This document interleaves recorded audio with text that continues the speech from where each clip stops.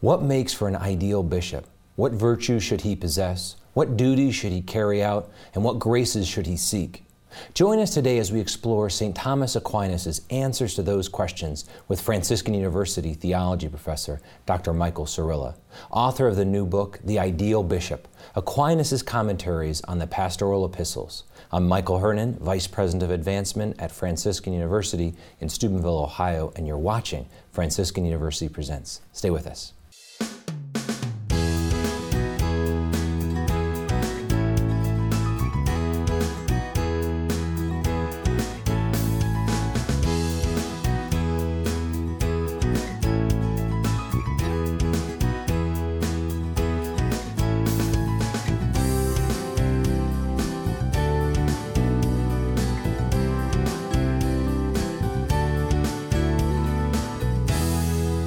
Welcome to Franciscan University Presents. I'm your host, Michael Hernon, Vice President of Advancement here at Franciscan University in Steubenville, Ohio. I'm joined here in our studios with our regular panelists, Dr. Regis Martin, a Professor of Systematic Theology here at Franciscan, and joined by Dr. Scott Hahn, who holds the Father Michael Scanlon Chair in Biblical Theology and the New Evangelization, again here at Franciscan, and our very special guest, Dr. Michael Sirilla.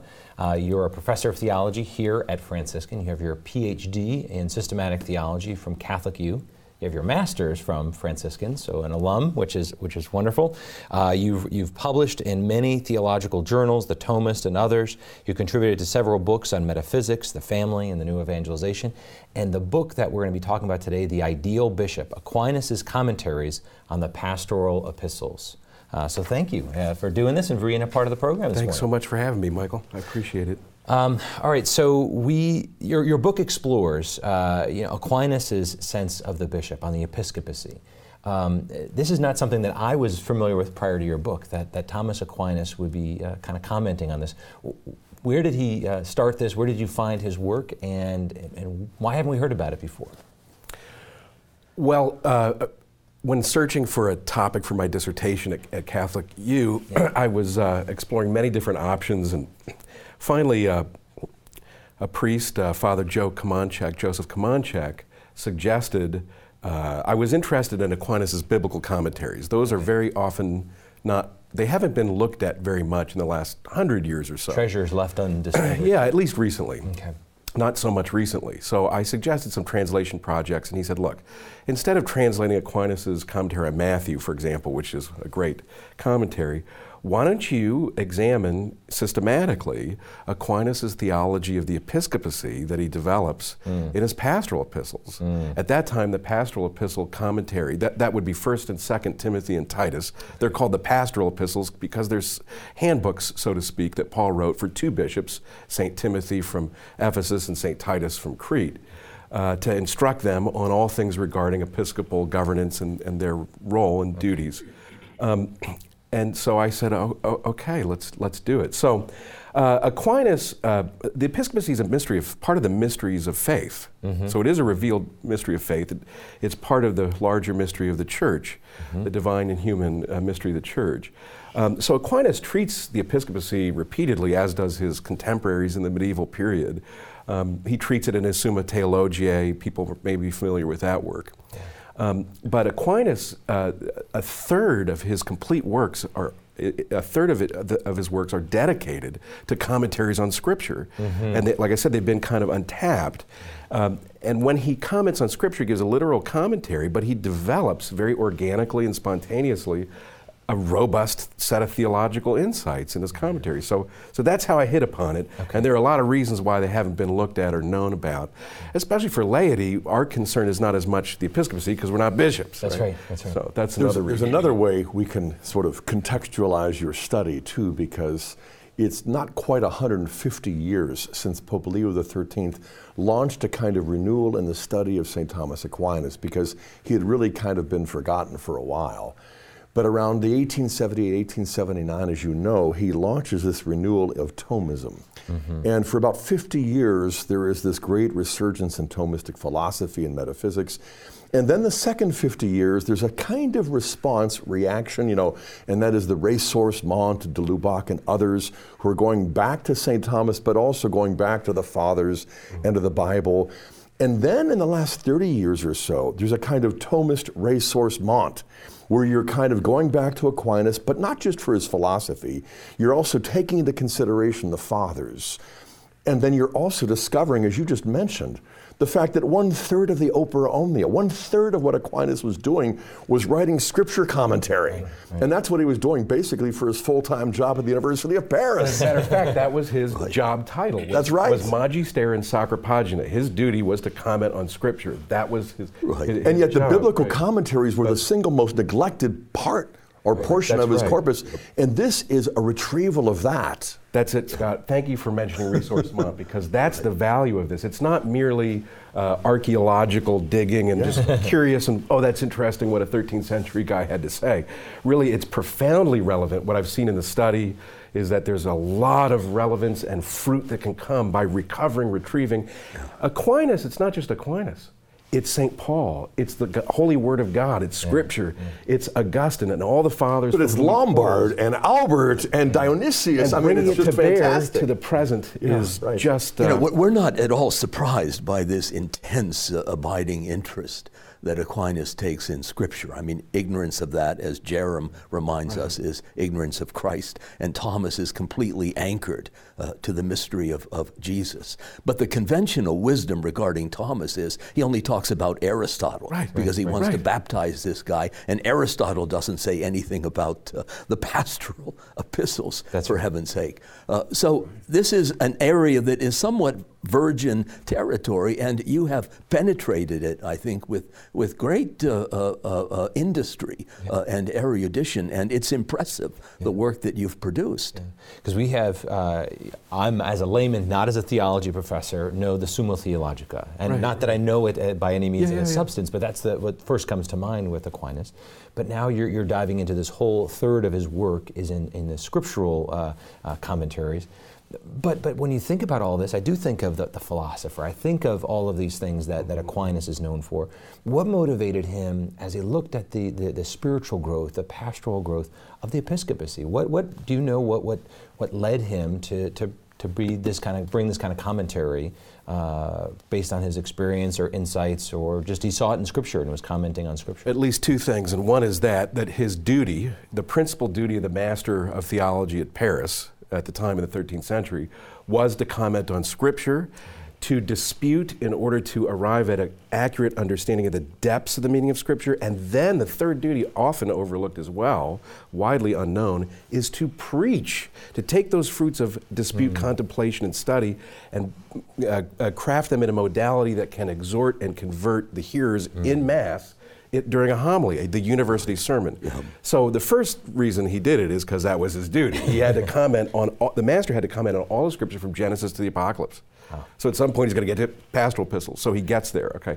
The second reason you can see somewhat obliquely behind the text, it pops up on occasion, is that Thomas has a really profound and consuming love for Christ and love for souls. And that love drives him, and especially in particular for bishops, to be acutely aware, but also humble, that there are problems in the episcopacy. There are successes and failures.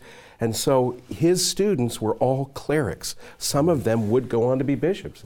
So he wanted to equip them with the Word of God, interpreted by the fathers and the church herself, to empower them to understand the precious gift of the episcopacy as a state where the individual in it is supposed to perfect others in holiness. This is another huge point that sort of needs context, because when we hear Paris or the University of Paris, we're like, is that going on to? No, it's not. Right. But when you go back, this is really around the time that the universities were being born in Europe.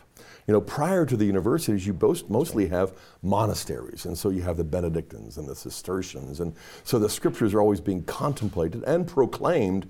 But this breakthrough with the mendicants, the Franciscans and the Dominicans, is accompanied by Innocent III back in 1215 at the Lateran IV Council, where all of a sudden there's the desire to say, look, it's not just the religious who are there cloistered, but there's something universal about this. It anticipates Vatican II. So the very idea of a university is to take from the religious and give to the clergy the formation that they need in Scripture and in theology to proclaim the Word. But like you said, I mean, most all of his students were clergy in preparation for preaching and proclamation of the Word. And then all of a sudden you're like, this is an idea whose time had come then, I suggest now. I agree. I mean, it could be said, I don't mean this pejoratively, but here's the 800-pound gorilla in the room, the bishop, the blooming episcopacy. You've got to say something about it.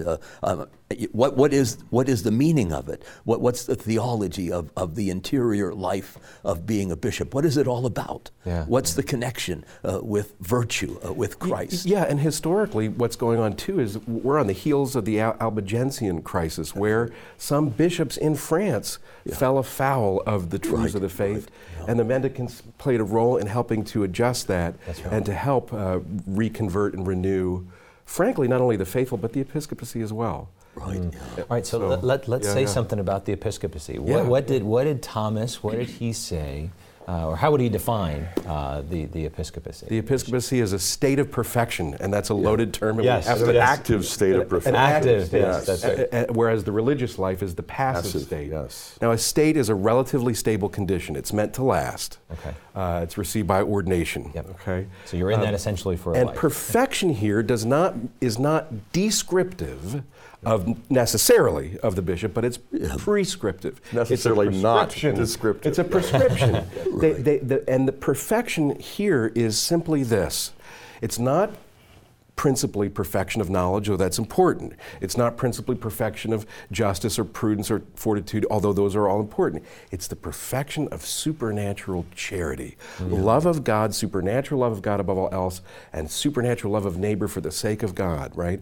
So the bishop is in a state, active state of objective perfection, where he's put in the state to actively be the conduit in the hands of the Lord to perfect the faithful in holiness, in the love of God above all else, and love of neighbor as themselves. And in order to do that, there are a lot of requirements. So the definition, how does he define it? It's an active state of perfection in which the recipient receives grace of the Holy Spirit, without which it doesn't even exist, in order to perfect others, to really pour out their life to the point of death, whether it's a martyr's death or just death from exhaustion, to work tirelessly day and night, copiously, and in all the needs, physical, temporal, spiritual, eternal needs of the faithful. Like a dad. You wake up in the middle of the night, it's 24/7, and just to pour out your life out of love. In fact, Thomas says it's a perfection of the love of neighbor. Right. The episcopacy is the perfection of the love of neighbor because you give up everything for them. This is sort Bring of them to Jesus. intoxicating That's it. stuff. Yeah. I mean, this rich vintage. I don't know that most of us can imbibe it too often. But Thomas is reflecting, I think, the prior teaching of the pseudo-Denis, the Areopagite, who identifies in an a priori way the prescriptive and descriptive. This is the way things ought to be. He ought to be configured actually to Christ. I mean, in the ecclesiastical hierarchy, this is exactly the way things are. That paradigm should somehow sustain the life of the church all the time. Right. So be worthy of the flame consuming you. That's right. Most people, not just bishops, most of us can't quite achieve the level that we're supposed to aspire to. And without grace, none of us can. Right. Yeah, this idea of the descriptive and the prescriptive, you're right, it goes back to Denis, Dionysius the Areopagite, who Aquinas took to be the convert of Paul in Acts 17, there at Mars Hill, who ends up in tradition being the first bishop of Athens. And he's describing in this early work the ecclesiastical hierarchy, the different levels of the church, but he also writes the celestial hierarchy and really coins the term hierarchia to show this sacred order. And since the celestial hierarchy of the 9 choirs of angels is what it is, the ecclesiastical hierarchy, ever since Jesus' coming, ought to be an earthly match of what this heavenly hierarchy, because in the liturgy they are united. And so suddenly you realize, what an even larger and more beautiful context for understanding this. No doubt, and he's not just performing a work of pure creativity, pulling it out of thin air. Right. What he's doing is seeing the reality, both from nature and revelation, the revealed fact that God works through intermediaries. Right. He becomes a man, he appoints people to represent him. Luke 10, he who hears you, hears me. So he, the Lord incarnate, is working in and through these intermediaries. This is Dionysius' whole point of hierarchy, is that the lower, we, are brought to theosis or divinization or salvation through intermediaries, the illumination through whom God of those uses. above us. Yes, Yeah. and that's both preaching and in the intellect. It's also with grace in the sacraments, right? And it's also with governing to adjust our behavior towards love. And all It's of those this three is rooted duties, too yeah. in what Jesus is saying. Be perfect as your heavenly Father is perfect. Right. It isn't perfectionism; it's maturity, it's holiness. Right. And so, if you're to figure out what is the shortest distance between where I am right now and heaven, well, that's the state of perfection. That's the line that you draw.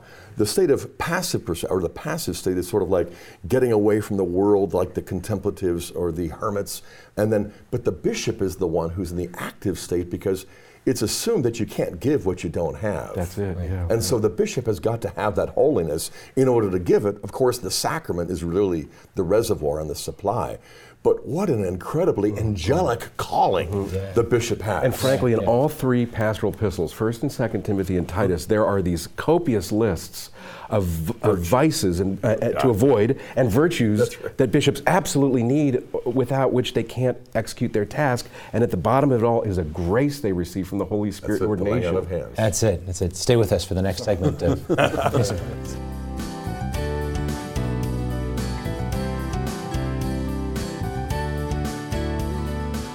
In our time, theology's become increasingly separated and divorced from the study of sacred scripture, which is catastrophic for theology, because it's got to be rooted in God's self-revelation to us.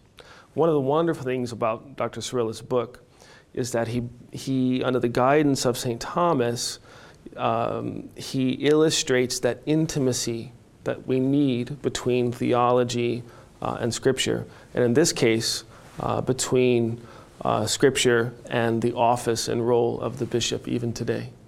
The ultimate goal of the bishop's vocation, the purpose of all his activity, and that to which his office is finally directed, namely, the final cause of the episcopacy, is nothing less than the glory of God and the salvation of his neighbors. Michael G. Sirilla, the ideal bishop. People recognize Franciscan University as being academically excellent and passionately Catholic. We have the unique opportunity through our faculty members, through our students, to proclaim that academic excellence by reaching out in many different ways. We also remain passionately Catholic in the way in which we are able to worship, the way in which we are able to bring that love of Christ to others on a daily basis. It's important for us to be able to embrace both.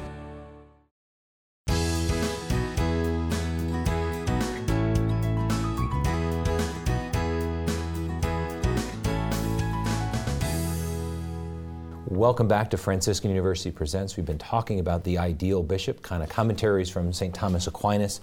Mike, as we look at Thomas's approach to the bishop, what does he believe happens in the episcopal consecration? What gifts are imparted, according to Thomas, in this consecration of a bishop? Yeah, he follows Paul's text to Timothy very closely, both 1st and 2nd Timothy very closely.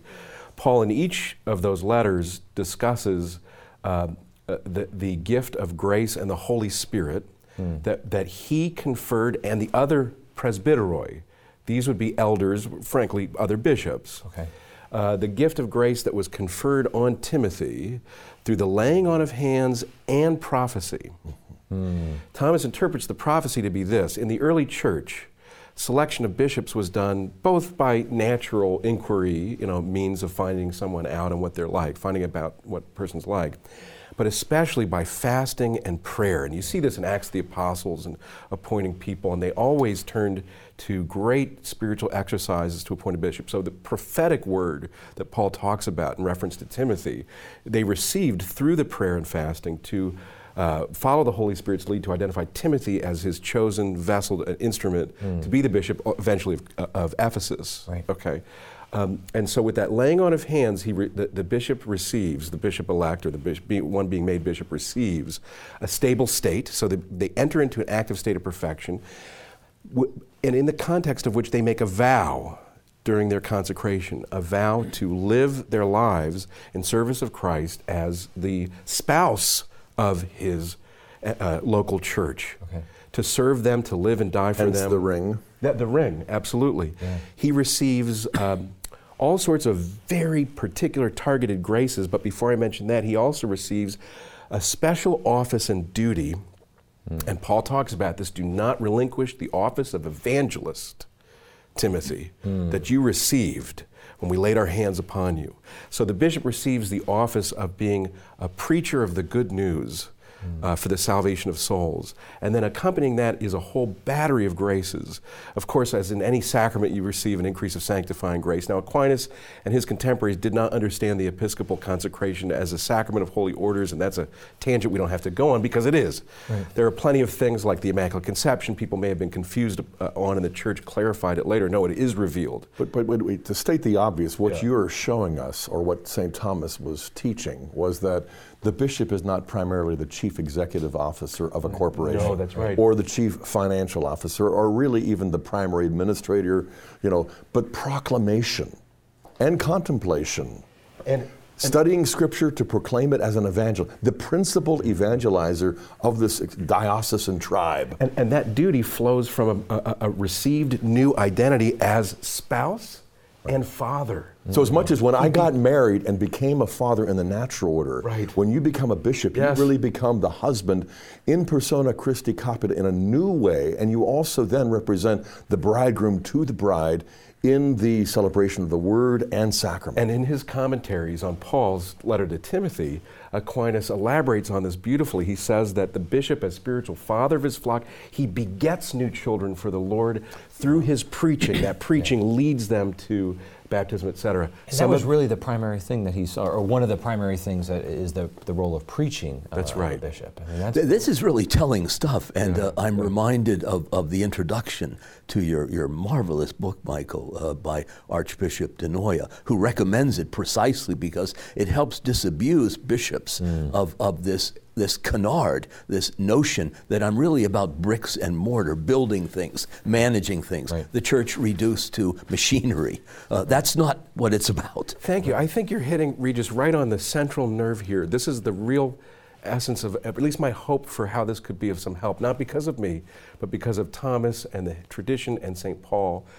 Sure, bishops absolutely have to be administrators, and deal with money and fundraising and hospitals. Just like fathers do in their family. Absolutely. Right. Yeah. But none of that is of any account apart from their more fundamental identity as father to perfect the faithful in holiness. Yeah. And he does that primarily by preaching? Is that the point? That's what Thomas Expounding says. The fullness of divine revelation. That's right. I mean, like father, like son. I mean, if Timothy is the son of Paul, the spiritual father, then what did he experience? You explained that proclaiming the word is an inseminating act. That's it. Right. Because it's the seed of the word planted in the soul that brings divine life, supernatural rebirth, which is then nurtured unto maturity and holiness. That is precisely how Aquinas describes the preaching activity of the bishop as a father. In fact, he says the bishop spreads his seed. He says this. And inseminates the people, and they are born to new life. Now, one of the readers from when this was a dissertation in a more raw form, in my defense, said, "Well, he challenged me during my defense. What about Aquinas and the bishop's office regarding the sacraments? There's not a lot on that." And I said, "That's correct. What Aquinas does with respect to the sacraments is the sacraments, such as baptism." Require a suitable minister, but the minister doesn't have to have a commanding, thoroughgoing wisdom, knowledge, and penetration and grasp contemplatively of the entire Word of God, so as to correct errors, to encourage and direct people in the truth of the faith. That requires a skill, an erudition, a contemplation, supernatural, natural graces that are unparalleled. You don't need that for baptizing. So the supernatural life certainly comes through baptism. He doesn't deny that. Intensified by the Eucharist, restored by penance, none of that's denied. But Thomas sees it like this. When Paul says, we came, others baptized, but we preached. Okay, when Paul says that in Corinthians, Thomas will say, look, what he's saying is not that baptism is not important, it's just that it doesn't require the skill and the holiness and the erudition and the profound mystical contemplation required to have like a commanding grasp of the truths of faith so he can lead the faithful. And it's not just inseminating them. Once they're already children of God, they need to be protected by the Father from mistakes, errors, or heresies. And how do you govern in that regard? And so preaching is central for these and other reasons. You know, correct me if I'm wrong, but in the medieval period, a little bit before Aquinas, just because you had holy orders didn't necessarily mean that you could hear confession or preach. That's right. I mean, because there weren't seminaries yet. They weren't inseminating these fathers with that capacity. I mean, you reached a point where you could qualify for that sort of thing. But I mean, baptizing and saying Mass was sort of like, you know, meat and potatoes. That's what the basic duty of the priest. That's right. That's right. You know, and then you ascend to this through preparation, through formation. And there's something, you know, it's sort of elusive about something so ancient, but something realistic about that as well. So you don't have to be especially precocious to baptize you know, some pagan child. You need water. You need to do it with the intent of the church, her understanding of faith. But to preach, you've got to be steeped in God's word. And you suggest that in order to qualify as bishop, maybe you ought to be pretty holy just to begin with. Ordinarily you can't wait speaking, for the office to confer it. Ordinarily speaking, that's right. That's right. Well, let's go to we talked about the fact that this is a calling. You know, that there's a certain sense where you're the prophecy that he comments on, but that there's prayer and fasting and so forth involved in the discernment, if you will, of a bishop and the laying on of hands, the conferral of the consecration. But also the idea that grace builds on nature. When we look out, they aren't simply a CEO or an administrator or any of those sorts of things, but there's probably qualities, virtues, habits that would really set one up to be an effective or ideal bishop. What does Aquinas say about that? Yeah, sure. There are, as I mentioned in the first segment, a number of lists of vices and virtues that a bishop should be free from or acquire in terms of virtues to be a suitable bishop, a suitable instrument in the hands of Christ to love and perfect the faithful in holiness. 1 Timothy chapter 3 is one of the best and most seminal lists there. It's introduced by Paul saying, he who desires the episcopacy desires a good work. And so Thomas says it's not okay to desire the episcopacy as such, because that might be presumptuous on your case, thinking you're super holy or something, or super naturally well suited. But what you're desiring is not the esteem, but it's the good work, the bonum opus, the good work of perfecting others in service to Christ. And then he says, a bishop should and shouldn't be the following. And there's a whole list of things. So here are some things that are interesting. And Thomas's elaborations on this are just profound. A bishop should not be a drunkard or a striker. So these are natural vices and they're sins from which a bishop must be immune. Drunkenness, Thomas will say, Paul doesn't elaborate, he just lists them. And then Thomas elaborates and says, well drunkenness prevents you from being watchful and attentive to what's going on. And as a dad, you have to be a spiritual father, very attentive. And you're going to get dissipated. A striker, someone who's violent, okay, that often comes from drunkenness or other vices. And that's a person who's failing in charity, right? But a bishop should be hospitable. Right? He should be decorous. There's a whole list of virtues a bishop should have. He should be one, Thomas elaborates on this list a little later on and says a bishop should be one who is not a lover of money, Thomas will say, not greedy.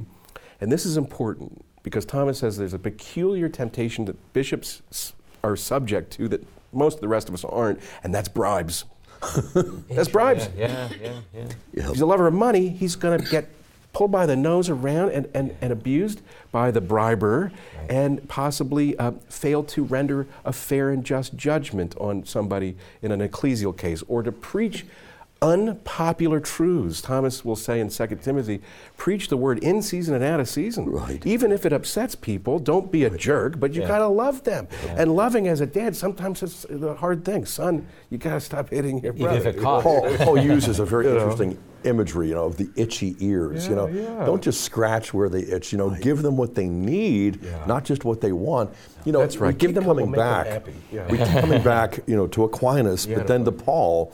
Because, in the New Testament we have the Corpus Paulinum, the body of Paul's writings, which in antiquity were 14 epistles. You begin with Romans, you go through the Corinthians and the Galatians, and, a church had never been to, Rome, the first, an infant church in Corinth, and then Ephesians is particularly deep. But at the very back of the collection of Paul's letters are these pastoral epistles to 1st and 2nd Timothy, 1st and 2nd Timothy and Titus. Timothy is the bishop of Ephesus. Titus is the bishop of Crete. Paul has been both places. He preached there, and he's left these men behind to fulfill fatherhood, in effect, And so by the time you reach that portion of Paul's letters, you're like, wow, this is a brilliant place.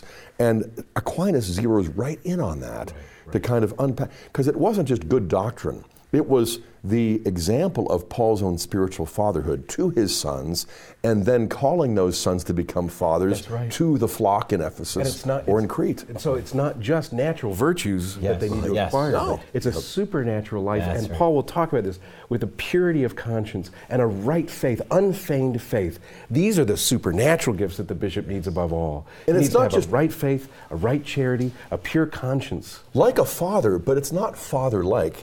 It's not less fatherly than my fatherhood, but much more and much closer to God's fatherhood. That's what's startling about what Paul is demanding and what Aquinas is expounding. That's right. Yeah. So he should be, Paul will say, we'll say, he must not be, he's just repeating, Thomas is just repeating Paul here, the bishop must be blameless. That's right. On the negative side. On the positive side, he has to be perfected in love. So those go together. That not doesn't do mean, as I say, but not as I do. That doesn't mean he can never sin.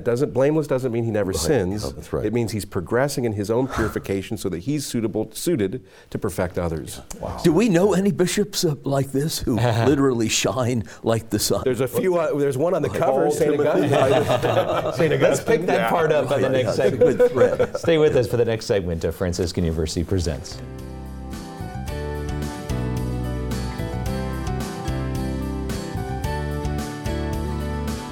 In the prologue to his lectures on Titus, Aquinas likens the bishop to a supernatural father, a householder who begets spiritual children by preaching the word of faith, who instructs them in this doctrine and who guards them from the thief, that is, the teacher of false doctrine. Michael G. Sirilla, the ideal bishop. I am a communication arts major, the president of Film Club, and an editor for Franciscan University Presents. It's really great to be able to work on Franciscan University Presents because it is a national television show on EWTN, and in a lot of other schools you're not going to have that kind of ability to put that on a resume. When I graduate, I know that I'm going to be firm in sticking with my faith and going to daily mass and a frequent confession and things like that, because instead of just learning with my mind or just focusing on schoolwork, I actually can grow with my whole person. Franciscan University is academically excellent and passionately Catholic. Aquinas underscores the special communication of the Holy Spirit received by the bishop at his consecration, given so that he may execute the duties of this office in the face of many difficulties. Michael G. Sirilla, the ideal bishop.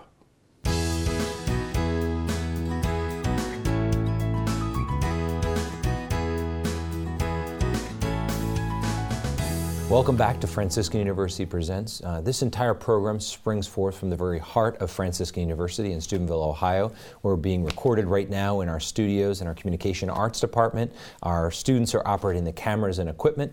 Our theology faculty are members of our panel. Today we've been talking about the ideal bishop with Dr. Michael Sirilla, a commentary from St. Thomas Aquinas. We've talked a little bit about the commentaries. We talked a little bit more about some of the qualities necessary. What are the essential duties, according to Thomas, for a bishop? Well, in addition to the principal duty, which is preaching. Preaching, okay. And really perfecting the faithful in the holiness of charity, right, and leading them to their eternal salvation. In addition to all that, which is pretty big. Yeah. I mean, that's the point, and all the other duties are ordered to that end. everything else, the administrative duties, etc. So there are duties, and Thomas will talk about this, in terms of providing as he can for the temporal needs, and Paul will talk about this, food and caring for different persons in different states of life, widows, old men, old women, younger women. This is how a bishop should relate to people older or younger than himself. Paul is very sensitive, and Thomas is very sensitive to Paul being sensitive too. Different bishops with different personal kind of temperaments and the need to adjust. So, for example, a bishop has a duty to himself, first of all. I guess the big duty is for himself, because if he's tanked, he can't help anybody. So the bishop has to care for himself. He has to love himself properly in Christ. And so Paul will say, for example, Timothy was a younger guy, and so his youth could set him up to be disregarded. So Thomas sees Paul encouraging Timothy to be a little bit more firm and don't let people disregard you, even because of your youth. Yes. Whereas Titus was grouchy. Titus was a little, at least according to Thomas in the tradition. And so Paul is helping Titus to temper his anger, and you see this in several places in the short epistle to Titus. Other duties include, directly related to preaching, has to do with when there are errors and dangers to the faith, and this comes up repeatedly in all three pastoral epistles. In Titus especially, Thomas and the whole tradition, from the fathers up to Thomas and beyond, see that the theme of Titus is to correct the evildoers, the wrongdoers. And sometimes that correction, if it's not taken right away or well, and the person is hardened in the error, and they're hurting the faithful by teaching error or encouraging them to sin, the bishop might have to, as a final resort, as an act of love, as Paul says, like Hymenaeus and others, put them out of the community, he might have to excommunicate. But Thomas construes excommunication as precisely an act of love, so that the person feels the bite and the pain of being cut off from the sacraments and the real need he has for Jesus Christ, so that he may soften up and come back and convert. It's restorative. It's restorative to them. It's also protective. The bishop also has to protect the faithful from a bad brother or sister who might be hurting them. Leading the flock away. You got to stop that. So that the bishop has a very solemn duty to find suitable candidates for the priesthood, and there's a whole list of criteria for that. And don't hastily lay. Paul says, don't hastily lay hands on another, but test him first. So he's proven. So teaching, governing, and discipline. That's right. It's a challenging job, isn't it? I'm amazed that there are so many excellent bishops who have pulled this off. No doubt. It's nothing short of a miracle. And the vices that they must avoid, this avidity for money. I mean, Paul says it's the root of all evil. Or even to be avid for fame or prestige or power, all of that those are all taboos. So where do you find bishops cut from that particular bolt of cloth? Well, in the tradition, we found them in the monasteries. That's right. Both East and West, the tradition would be, now of course we find them outside the monasteries too. Ambrose, great example, but he was just a catechumen and became a bishop. But the tradition there is that in the monastery, a monk is in the passive state of perfection. So one who's faithful to their duties is perfected passively in holiness, and if they're erudite and well-suited, and through prayer and fasting, you can select them. They could very well be a good bishop. We have a number of bishops right now who are from religious communities. That's true. Boston, Cardinal Boston, Archbishop of Philadelphia, Franciscans, and I think that makes a difference. I think that was the point that Balthasar had made in that essay that you cite, Theology and Sanctity, that really until the period of high scholasticism, it was striking the number of bishops who happened also to be saints and learned theologians who could expound the scriptures, the fullness of revelation, and in fact infleshed it in their lives, not just in their teaching. Absolutely, and in so many ways, Paul's the model of this. What did Paul do upon his conversion, baptism? He converts, he's baptized. He goes off into the desert, he studies the Old Testament, he studies the scriptures, he prays. He has years of asceticism. It's almost like his own monastery. And then he comes and is called into public life. Right. So a bishop who has this, whether they're in a monastery or in other states of life, a person needs to have, where you find them, they have to have a robust prayer life as well as great skill and acumen. Right. I'm glad you mentioned this monastic link, because I think there's a disconnect in most people's minds, because monasticism just seems something exotic and ancient. But when Jesus is talking about Mary to Martha, and she's chosen the one thing necessary, that's the meaning of monachos. That's the origin of monasticism, to do the one thing necessary, and that is to be at Jesus' feet, to allow him to form you with his words, And so to see the passive state of perfection as the preparation for the bishop who enters the active state of perfection, I think there's a realism here again that has to be retrieved, because the East has maintained this essentially. Right. Yeah, Scott, you had early on made the point that you can't give what you haven't got. So if the bishop is not already immersed in the mystery, the life of grace, then he doesn't really have much to transmit. He becomes an embarrassment. They're living from paycheck to paycheck, hand to mouth. The sacraments aren't magic. Yeah. So if you don't have it, the sacrament's not going to give it to you. That's right. Grace builds on nature. It works in through nature. You need the nature. But that's good. Yeah. So you talked about the idea of them rooting out heresies or errors and the possibility of excommunication. Then you also talked about the priesthood, both in the selection and the care of priests. Does he go further in the duties of a bishop with regards to how they look at the priests, how they care for their priests? In terms, both in the selection as well as their formation and so forth. And not a lot more about the form. Thomas says more than Paul does. Paul just says, don't lay your hands on hastily, but prove the guy, okay? Paul also says the next verse is, and this is 1 Timothy around, I think chapter 5, Paul says, those who are in error or are causing trouble, rebuke before all may stand in fear. So Thomas takes this to mean those priests, right? And so if a priest is causing trouble, Thomas makes these distinctions. He first approaches him privately. You use the Matthew 18 principle. You don't rebuke him publicly right away.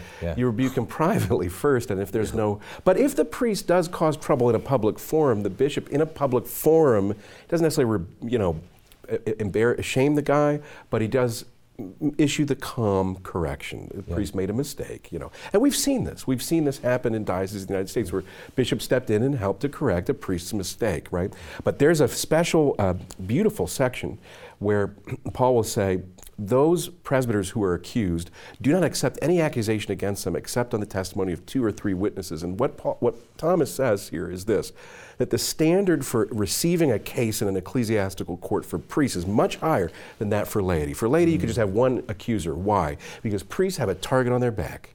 They are much more susceptible to false accusations. Not that there aren't bad priests, but you got to be really, the bishop must be, Thomas sees Paul saying, bishops have to be very diligent, careful, not to just admit any old accusation, because priests will be preaching, some of them, and preaching unpopular things, and it'll upset certain people. One slight adjustment, though. I mean, what Paul is doing, of course, is quoting the Mosaic Law, 2 or 3 witnesses. Right. So that's true for individuals as well who are laity, not just clergy. But I think if that's true for laity, how much truer is it going to be when priests are accused? But Thomas makes this distinction. For laity, 2 or 3 witnesses is needed for testimony when the trial's already started. Only 1 accusation is needed to get it started. Then you need 2 or 3 as your. But in this case, you can't initiate it. You can't even start it with. That's the. And Thomas, I didn't make that clear, but No, but what I wanted to do is sort of a segue into this, because we've got bishop, priest, and deacon, episcopate, presbyterate, and diaconate. And when you go to the early church, the Didascalia and elsewhere, you can see the Old Testament model in the Mosaic Law, because you've got Aaron, you've got his sons, and then you've got the Levites. And so the deacons are called our Levites, interestingly. But if you go back before the Aaronic priesthood of the patriarchal period, you have the patriarch, like Jacob, you have his 12 sons, and then you have all of their kids as well. And so it really is a deliberate analogy based upon an extended family going out 3 or 4 generations, because the patriarch really, I'm now an in-law, father-in-law, I'm a grandfather, and all of a sudden, paternity has become much more complicated and exciting and exhausting and all of those things. Right. But there really is, grace builds on nature, and nature is the curriculum for that supernatural family we call the church, and especially those supernatural fathers we call bishops. And it's the beauty and pressure, healthy pressure of that very fact of history that led people to instantiate it in different ways, such as St. Augustine, who gathered his priests to live a common life in a common rule as a kind of family. Right? In one of his famous sermons, he actually addresses he addresses the men in his congregation, the fathers of households. He says, "My fellow bishops."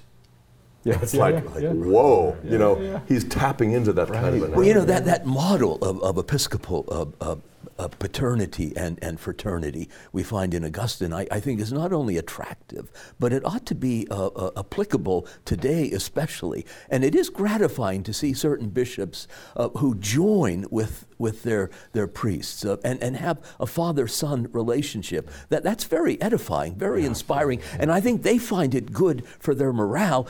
Instead of this lonely monarch who lives in some splendid isolation in the episcopal palace and doesn't know anything about anyone. Right. Or the tension between labor management, the priest and the bishop.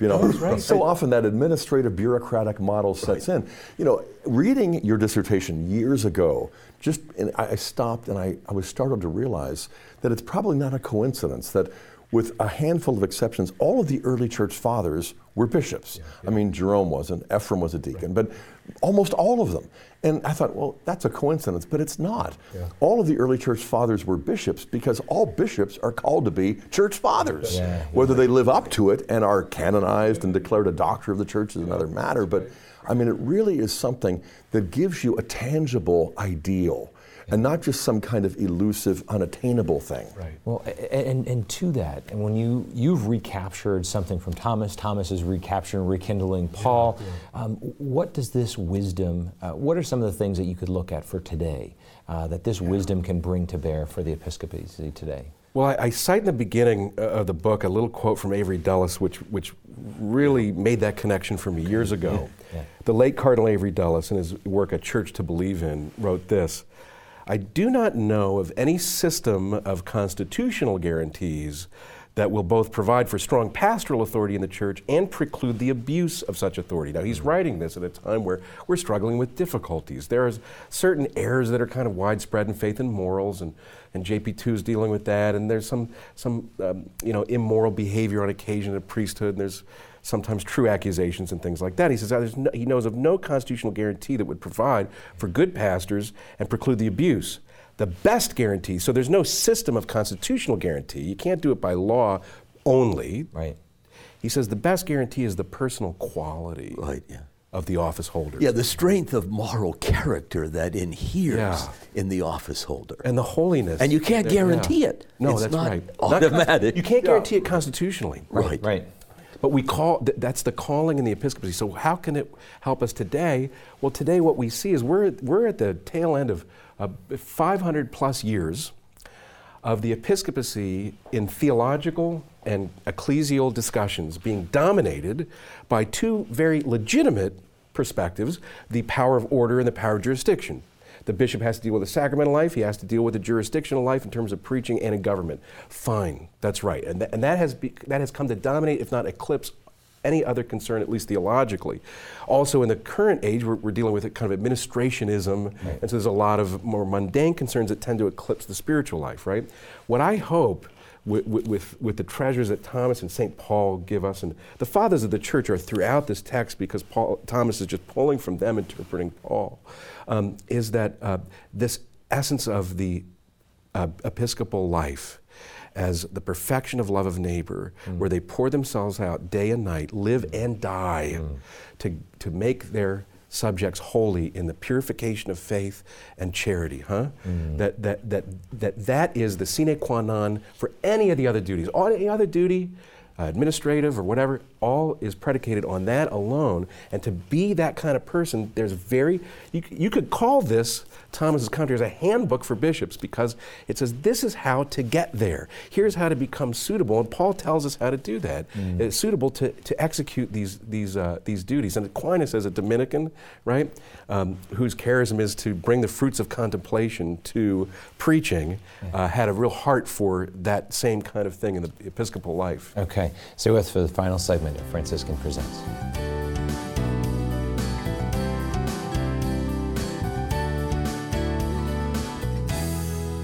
Hierarchy is therefore an essential feature of the ecclesial unity for which the bishop labors. Episcopal power must be seen as originating in God for the purpose of supernatural communion. Michael G. Sirilla, The Ideal Bishop. Theologically speaking, Aquinas views preaching as an activity that constitutes the church as a congregatio fidelium. The bishop's preaching ministry is paramount, since it brings about and strengthens people's faith, thus both bringing into being and strengthening the church itself. Michael G. Sirilla, The Ideal Bishop.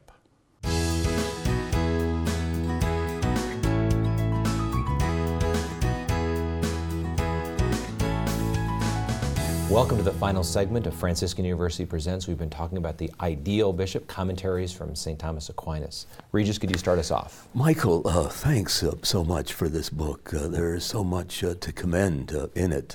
It is, I think, the ideal book about the ideal bishop as seen through the prism of St. Thomas. And to speak in a non-technical way, it's a magisterial understanding, comprehensive, and really beautifully lucid work, although quite the most moving feature of the book is the dedication to your late father. That was quite lovely. A couple of anecdotes. I came across a joke about some guy who was watching the ordination of a bishop and was wondering, what are all of these bishops doing surrounding him at the climactic moment? And the answer was, they're removing his spine. We don't want bishops like that, okay, made of jelly. But the other anecdote, years ago I was contracted to do some work for a bishop. And a friend of mine who had been ordained by him, I approached, I said, look, what is this guy like? And he said, well, the thing you have to remember about him is A, he prays, and B, he reads. And he reads a lot. So you can't make an appointment to see him early on because he'll be steeped in prayer and he'll be reading all these books. That way he's got something to share, something to give. And I think reading that book will certainly impart to not a few bishops the kind of nerve that will keep the starch in their spine. Yeah. Thanks, Regis. Scott? I want to echo his gratitude. I want to tell you, I read this when it was a dissertation and I really enjoyed it. But I really appreciate the active state of perfecting the manuscript into this book. This is a marvelous, and when I saw the manuscript ready for publication, that's when I sent it off to a good friend of mine, Bishop-elect Robert Barron, and I know he appreciated it also. You know, a constant theme, of course, in my comments is fatherhood, spiritual fatherhood, supernatural fatherhood. I'm reminded of what Malachi says, because even in the Old Testament, like father, like son is what Malachi says. But he goes on to say, like father, like son, like priest, like people. And, you know, I'm reminded also of what Jean-Baptiste Chotard says in The Soul of the Apostolate, one of my favorite books, that if the priest is a saint, then the people will be fervent. If the priest is fervent, then the people will be pious. If the priest is pious, the people will be decent.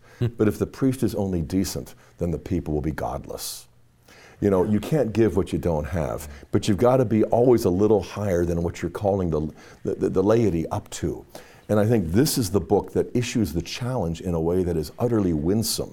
There's wisdom here, but there's also a lot of honey, not just vinegar, because that's what St. Paul was doing with Titus and Timothy. That's what St. Thomas Aquinas was doing as well. And you've done a marvelous job of capturing that and making it a lively sort of call, a beckoning, not just to bishops, but to lay people to read this and say, we got to pray for our clergy in new ways. Thank you. Yeah, thanks, Scott. Yeah. Mike? Well, thank you, gentlemen, so much for letting me be here. I wrote in the preface that anything good or true in here I attribute to our Lord and to the saints whose work I was examining. But I own any errors in it. It's all mine. And I do sincerely hope this book will be of great value, both for bishops and laity too, especially for them to pray for bishops, and also to have an appreciation of, as you said earlier, Regis, the practically impossible task that a bishop has. It's impossible. You can't do it without grace. It's a monumental, it's pretty much a miracle that a bishop can do what they do. As I was writing the book and the dissertation and making it into a book, I gained a real new appreciation for unsung heroes who are bishops, who may not do anything profoundly noticeable or extreme that the media would pick up on, but they are providing for many bishops, for sound catechesis, sound preaching. The sacraments are available to you. Things are running as intended, and there's holiness present in their lives and in the lives of their flock, and it's very often unnoticed. And so there's an appreciation there. Of course, my hope is to renew both the theological discussion on the episcopacy, not that I would do it, but the book would help in a small way to reintroduce some of these notions into the theological discussion, but especially I would love it if bishops could find fruit here. And I'll tell you what I think, just quickly, that could be of value. Thomas gives a thoroughgoing evaluation of the episcopacy in these commentaries. Thoroughgoing in this sense. He, following St. Paul's letters to the letter, to the word, traces the origin of the episcopacy, how it comes about, how it's conferred, what are the graces given, the spirit of power, love, and self-control, the courage to even give up your life as a martyr if needed, which is the theme of 2 Timothy according to the tradition, and Aquinas as well. So where it comes from, what it is in its essence is an active state of perfection, perfection of love of neighbor and love of God, that you live and die to bring the flock to holiness. The members that would be suitable, the persons, kind of the material cause, the members, the persons who would be suitable or unsuitable for this office. And then, of course, something we didn't touch on at all is the final end of the bishop. We touched on it in terms of his activity vis-a-vis the faithful in Christ and giving Christ glory, but also Thomas remarks on Paul's statement to Timothy, those who persevere in fighting the good fight will receive a golden crown. The bishop has his own everlasting salvation depends squarely upon his faithful execution of the duties. So if you find out where something comes from, what it is, what makes it up, who makes it up, and what its ultimate purpose is, you've got a very comprehensive evaluation of it. And that's what Aquinas gives. And to boot, very particular, practical, existential, almost spiritual insights derived from Paul and the tradition on what bishops need, what they need to avoid, what they need to acquire, peculiar sufferings that bishops have that nobody else has. It can feel very isolating. Thomas is very sensitive to that. And, so I hope it can be of some help because of Paul, because of Thomas, because of the church, not because of me. Amen, amen. Well, thank you, Mike. If you've enjoyed today's program, we have a handout for you on the Ideal Bishop from Dr. Michael Sirilla. This is available at faithandreason.com for download or just for calling. We would pass that along to you. Mike, you are a teacher, you are an author, and you are a great Catholic thinker. So I thank you for the book and the work you continue to do in forming the next generation. I want to invite you to be a part of the mission of Franciscan University, of forming those who are going out to transform the world. I'd like to invite you to come to our campus here in Steubenville, Ohio, to get your degree, to be formed and educated and illuminated and really sent forth. Or join us online through our various online degree programs and certificates. Or come to one of our summer conferences, dynamic speakers, evangelization at its finest. Or join us at some of the holy shrines through our pilgrimage program throughout the world, or go to faithandreason.com, where we have videos, commentary, deeper thoughts to really be an equipping of you to go out to be a part of the new evangelization. And until next time, may the Lord bless you and keep you.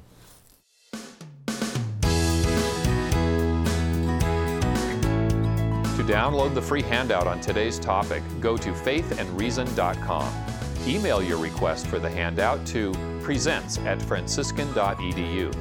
At faithandreason.com, you can also purchase past episodes of Franciscan University Presents, Or request today's free handout and purchase past programs by calling 888-333-0381. That's 888-333-0381. Or call 740-283-6357.